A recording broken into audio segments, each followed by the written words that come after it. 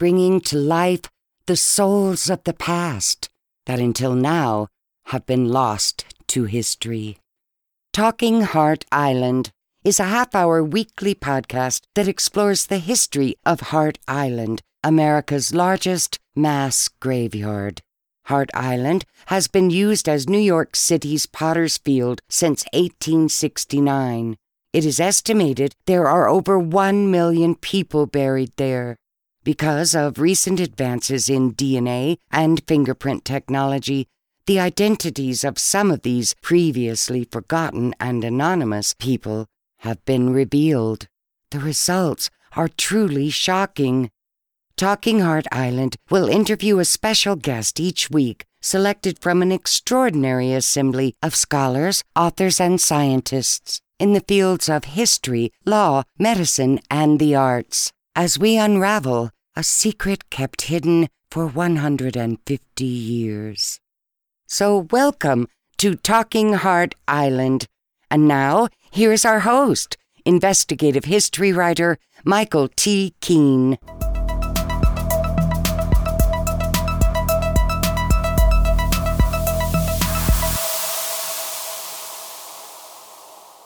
Thank you very much, Norma Jean.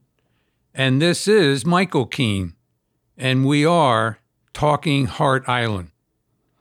One quick thing before we begin. We've been asked, how can you listen to previous episodes of the Talking Hart Island podcast? And you may do so by simply logging on to our website, michaeltkeene.com. The Colored Orphan Asylum was founded in New York City in 1836. It was the nation's first orphanage for African American children. The agency weathered 3 wars, 2 major financial panics, a devastating fire during the draft riots of 1863, in which over 120 people died and 2,000 were injured, several epidemics, and waves of racial prejudice. And to help us explore this period of American history, we now have as our very special guest William Sorrell, Professor Emeritus at Lehman College of the City University of New York, where he taught African American history for 36 years. And in his book, Angels of Mercy, White Women and the History of New York's Colored Orphan Asylum, Professor Sorrell not only weaves together African American history of an unsung institution, but also offers us a unique window onto complex racial dynamics during a period of profound change. And Professor Sorrell, welcome to Talking Hart Island. How are you? I'm fine, thank you. Well, I'm very happy to have you aboard. And I thought before we dive into your book, an interesting way to begin is for you to tell us about your background. Beginning wherever you want to begin. I understand you're not an original New Yorker, No. but tell us how you ended up at City College and teaching African American history for 36 years. Well, I was born in New Orleans, 1941, but my parents moved to Bremerton, Washington, near Seattle, 1943, to work in building ships. So I grew up in Seattle until age 22, and I joined the Peace Corps in 1963. Went to Ethiopia for 2 years, and Ethiopia had a very profound influence on my life for 2 reasons. One was, at that time, there was very little opportunities outside of a few professions for African Americans. But in Ethiopia, I saw Ethiopians who were airline pilots, bank tellers, insurance agents, things that were uncommon for Black people in America over 50 years ago. So that impressed me. And then more importantly was I saw some ancient civilizations, Aksum, where you have these obelisks going back over a couple of thousand years, and then Lalibela, where they have 10 churches carved out of rock, out of the mountainside. And again, that's over a couple of thousand years ago. So they both were feats of engineering skills. I never heard of them before I went there. So I was curious. So when I came back, I decided to do some research on my own. And I started graduate school for a doctorate in 1972, only because I had opportunity to teach starting in the spring of 1971 in a newly developed Black Studies department at Lehman College. At that time, around the country, a lot of Black Studies, ethnic studies departments were being organized. And so I decided to go for a doctorate. I could not get a doctorate in African American history because it wasn't offered. So I opted for American history with my own individual research in African American history. And so for all the time since 1972, I've been doing research basically on my own. I only had one course in African American history on the graduate level, and none on the undergraduate level. So during the research, I somehow get gravitated towards unknown subjects or people. And as one dean said, I started specializing in obscure people. Right. Well, but see, they're not obscure. They're just people who have been forgotten. I mean, the people who had lives and who had records and who left papers and had an impact in their time periods. So I was able to, through my own knowledge and researching, to write 5 books on African American history, including the one on the orphanage. Before we get to the book about the orphanage, I also understand you spent some time in Vietnam as a teacher. I went to Vietnam in 1967, October 67. I came across a friend of mine who was a Peace Corps roommate for a while. And he came to New York and he was telling me he was going to Vietnam with a group called International Voluntary Services. Never heard of them. And I wasn't that satisfied with my teaching. I was teaching high school. And I decided to volunteer. So I went to Vietnam in October 67. I should have stayed for 2 years, but I was caught up in the war, particularly the Tet Offensive, January 31st, 1968. That caused my school to become a refugee center, and it caused a lot of chaos. And I got shot at a couple of times, not seeing who was shooting. And I had an opportunity to come home at the organization's expense. So myself and a lot of volunteers who were there, we decided just to curtail our contracts and come home earlier. So I was there for 7 months. What drew you to this story about the orphan asylum? Several things. One, a friend of mine, Gerald Harn, who's a historian, went to the New York Historical Society to do some research, and he told me they had a lot of papers on the orphanage. The only thing I knew at that time was that it got destroyed in 1863. I just thought that was the end of the story. It got destroyed, no more orphanage. Second, they had a huge amount of papers. They have records. They had records of admissions, names and dates and reasons why. They had children were indentured, so they had those records. They had some building records. They had some correspondence, some business records. So they had enough information, and that's always the clue. If you have enough information and if you have the patience, then you have potential for a book. If you don't have the resources, then you can't write anything unless you're going to write a novel. Right. The how significant were the draft riots of 1863 to the orphanage? Well, to the orphanage, it was dramatic because it destroyed their building. The building was on Fifth Avenue, and those who know New York, Fifth Avenue and 43rd Street, it's just a block or so away from the New York Public Library, which at that time they had a reservoir called the Croton Reservoir, where they had the water supply for the city. So they were close by, and it was a totally undeveloped area of Manhattan at that time. Nothing like what it looks like today with department stores and jewelry shops and boutiques and restaurants and so forth. So it destroyed the building completely. It caused total chaos because the children had to be escorted out of the building to a police precinct for their own safety. Then they had to rebuild, but they couldn't rebuild at the same location because neighbors didn't want them to come back, fearing that something else might happen. So they relocated to Harlem. So they came to Harlem. actually not very far from where I lived. And that was in 1867. And then they stayed until 1907. Then they moved to a section of the Bronx where because they were able to sell the property they had in Harlem, because at that time in 1907, they were doing the railroad subway construction. So the property values increased. So they made a nice profit by selling in 1907. So the riot was important because it's part of the history.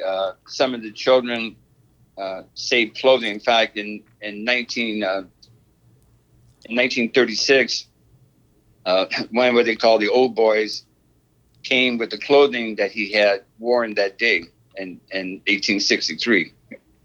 So that was pretty dramatic. And plus, he also wrote a narrative describing what was going on at that time. And there are children children were indentured at age 12. And so there were children who wrote letters who were very dismayed that their home had been burnt down. So they were saying how much they had missed the home that they were nurtured in. And these are kids now like 15 or 16 who were could be anywhere outside of New York City where they're indentured to other families. Although it's referred to as the draft riots, a lot of this turned out to be a racial riot, correct? Yeah. So what it was anti-Black and his anti-abolitionist. So the targets were New York Tribune, which was an anti-slavery newspaper. They targeted certain abolitionists. See, in those days in New York, you didn't have a building address. You had like a nameplate on your door. So there were a couple of people, they were looking for them, and they took their nameplates off the door. So unless someone said, that's the house over there, they have no way of trying to find these people. But something like the Tribune office was obviously stationary, is visible. And then they attacked people in the streets. They basically executed people. They were lynched. And it's unknown the number who were killed. I mean, there are some estimations, but it's still unknown how many were killed. And it was a race riot in those senses. The Black community declined in Manhattan.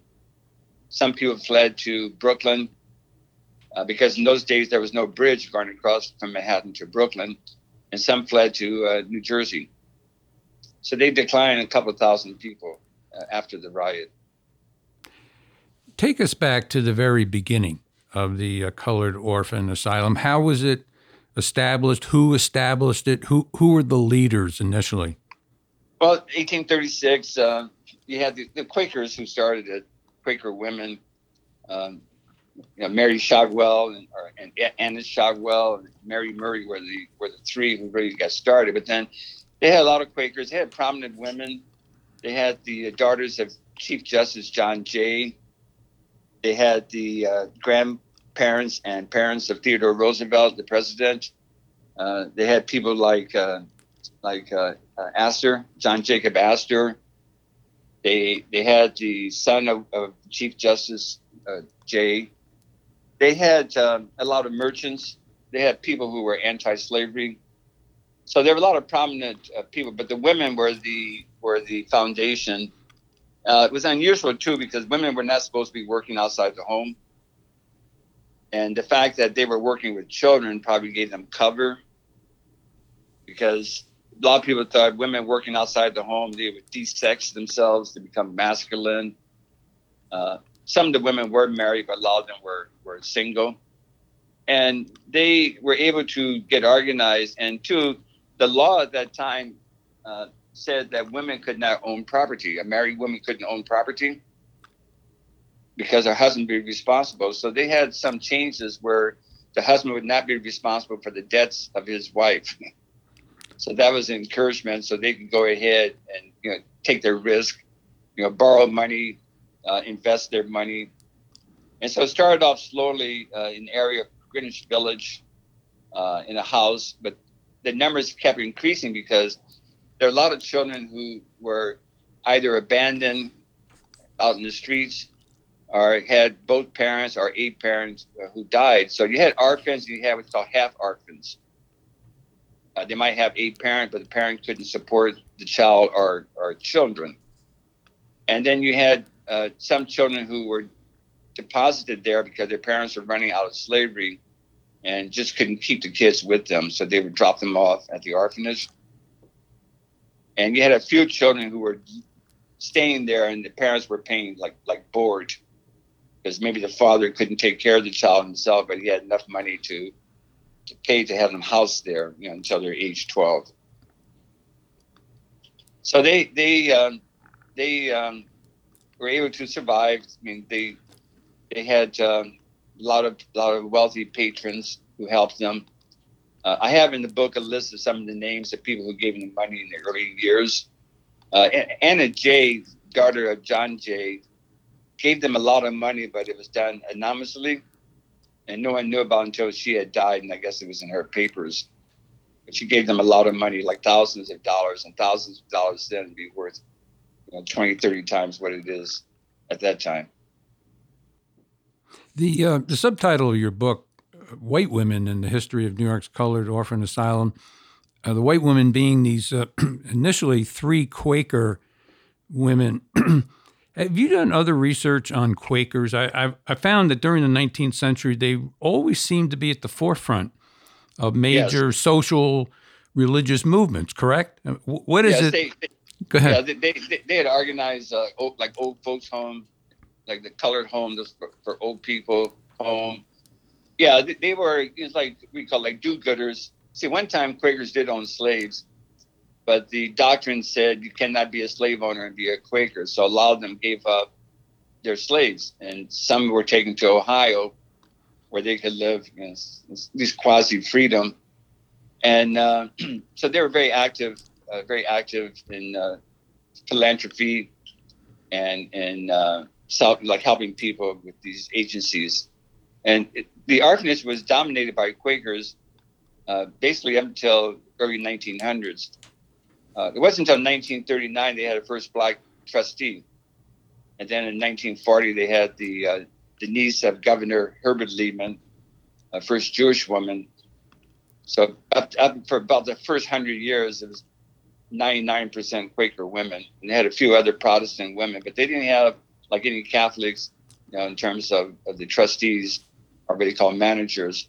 They were all predominantly Quakers and a few other Protestants. Did your research uncover James McCune Smith? Yes. How does he factor into this story? James McCune Smith went to what they call the African Free Schools that was established in New York City, segregated schools. He wanted to become a medical doctor, but no medical school in the United States would take him in as a student. So he went to Glasgow. That's because he was an African American, correct? Yes, right. Yes. He went to Scotland, where he got bachelor's and master's and a medical degree. He came back. He had his own pharmacy, and he became for about 20 years the physician at the orphanage. James McCune Smith was a radical abolitionist, and I'm sure some of his theories, policies, his proclamations weren't that well accepted by the managers of the orphanage because they were trying to remain neutral. They didn't want to be known as an anti-slavery institution, even though many of the managers did profess that belief, because obviously you're trying to raise funds, and you're trying to raise funds from everybody. You don't want to alienate a certain group of people who might give you money. But he was a radical abolitionist. He certainly supported in theory John Brown's attack at Harper's Ferry, and kind of came to the conclusion that maybe violence was needed to end slavery. He died in 1865, succumbed to disease like a lot of people in those days. Some of his children had died from diseases as well. But he was very relevant because he debunked some of the racial theories about black health. A lot of people said that black individuals were genetically inferior and therefore susceptible to diseases. And his argument was, no, it was poverty that caused them to have diseases. So that was a major revelation, in the mid 19th century. Did your research take you to any writings of children who were children at the orphanage, but then grew up and commented on their experiences? Well, there were several things. One, I mean, children wrote letters to either to the superintendent or the managers or one of the trustees as they were indentured, describing their new life. Some wrote letters some years later thanking the orphanage for guiding them in their youth, because they were given religious instructions and morality instructions. So in their early 20s, they looked back and they appreciated what happened. Probably the most famous young person there was James Henry Gooding, who came out of North Carolina as a slave in 1837. He left the orphanage and he was indentured. Most of the children indentured didn't stay for their duration. They're supposed to be age 12 to 18. And for various reasons, a lot of them just stopped and they ran away and stopped their indenturing. But he stopped his, and he moved up to Massachusetts and he reinvented himself. He created a birthplace in New York. He created an education that he didn't have outside of the orphanage. In fact, someone wrote a book that dealt with his poetry. He was a poet at times. And he wrote for some of the newspapers in New England. And she couldn't find his records. I can't find family records. I can't find records in the census and so forth. And she was perplexed. And her book came out years before I did my research. And I knew from my research he was raised in the orphanage. He wrote a letter to President Abraham Lincoln in 1864. He joined the famous 54th Massachusetts Regiment, the one that was featured in the movie Glory with Denzel Morgan Freeman. And he wrote a letter to President Lincoln because at that time the colored soldiers got less salary. They got $10 a month minus $3 for clothing, and white soldiers got $13 a month plus the clothing. So he wrote a letter to President Lincoln. He basically said, "Are we soldiers or are we laborers? And if we are soldiers, then you need to pay us the same fee as you pay white soldiers." So it's a very well-known letter during the Civil War years. He got captured and he died in a prison camp in Georgia, prison camp called Andersonville, run by a German immigrant. Mm-hmm. It was so notorious for mistreatments that the commander of that prison was executed. He's the only person executed during the Civil War for what we call war crimes. So, yeah, James Henry Gooding was well known. I mean, there are other people who became successful, nurses, lawyers. I met some. I met some who were there in the early 1940s. I had some from my home for luncheon. It was around 2002 when I was doing research. So I had them come to my home for luncheon, and I asked them why were they in the orphanage. One was there because his mother died when he was born, and his father couldn't take care of him. Several of them said they just ran away, kept running away. So the courts sent them. But they were we call it delinquents. So the courts sent them to the orphanage, and they all became out. Well, I mean, one was a police officer. Several became nurses or school teachers. And they all thought that they were given the proper instructions in life. And they even said they need to bring them back. Because you shouldn't have kids like in juvenile detentions. You should have something like an orphanage. So there's a debate now, because back in the 1920s, the debate was you don't need an orphanage. You need children in homes like foster care homes. So there was a trend to de-establish the orphanages, but some people are now calling for a return of them. Fascinating. In the minute or so we have left, I ran into this doing some other research, but I wanted to ask you, were any of the cemeteries in New York City segregated? Yes, they all. Well, for example, the children initially were buried in a Presbyterian cemetery on Houston Street. And I went by the location. Now it's all covered over with buildings. They were buried there. Then they were buried in Greenwood Cemetery, which is a very well-known cemetery in Brooklyn. where you have a lot of famous people who are buried there. And they were buried there. They had a big plot, and then once the plot was filled, they had to go elsewhere. And then some were buried in Trinity Cemetery in Harlem, which is another well-known cemetery. And then they were buried in Westchester, another cemetery. In Westchester, recently, about 3 years ago, I went. They had a large plot where they had a favorite nurse and a number of children were buried there, but there was no marker. So they put up a monument with all the names of those who are there to give them that kind of recognition. But yes, cemeteries were segregated. There's a lot of cemeteries initially were around churches, and churches were segregated, particularly in the burial grounds.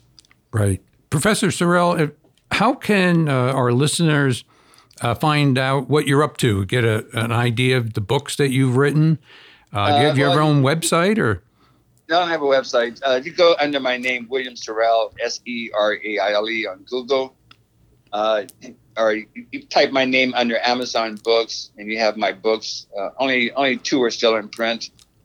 The others are out of print, but even out of print books are available somewhere. Some used bookstores have them, mostly for outrageous prices. That's right. But I'm on YouTube. Some of my interviews are in YouTube. So you can find me that way. And if you want to contact me directly, it's wsorrell@yahoo.com. So WSERAILE @yahoo.com.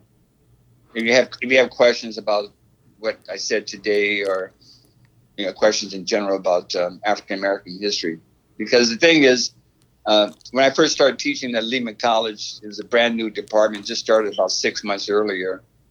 A lot of the fellow professors in history department, that was Black Studies department, a lot of them thought it was like Mickey Mouse courses, anything was relevant. But over years, more respect came forth. And now today, people can get a doctorate in African American studies in England, France, Germany, Japan. A lot of universities in America offered undergrad degrees in African American studies. If not degrees, they have courses, programs. It's interesting because about 30 years ago, I wrote a letter to a local radio station that's all news. And I suggested that maybe in February they do about a minute or 2 on little sketches of African American history. And the polite answer I got basically was, "Who cares about this?" But now the same radio station does it. We certainly care. And we're just really thrilled to have you on our program, Talking Hart Island. And Professor Sale, thank you very much. Quite welcome, Michael. Hi, this is Norma Jean. I wanted to take a moment to remind you, in order to receive updates or news about upcoming episodes of Talking Hart Island, simply go to the subscribe page on our website located at www.michaeltkeen.com and enter your email address. If you have any questions about the podcast itself or simply wish to contact any team members for book inquiries, voiceovers, website or graphics design, use our contact page, also found at www.michaeltkeen.com.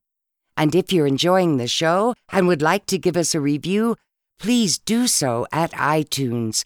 We would greatly appreciate it. So until next week, this is Norma Jean, and we're Talking Hart Island.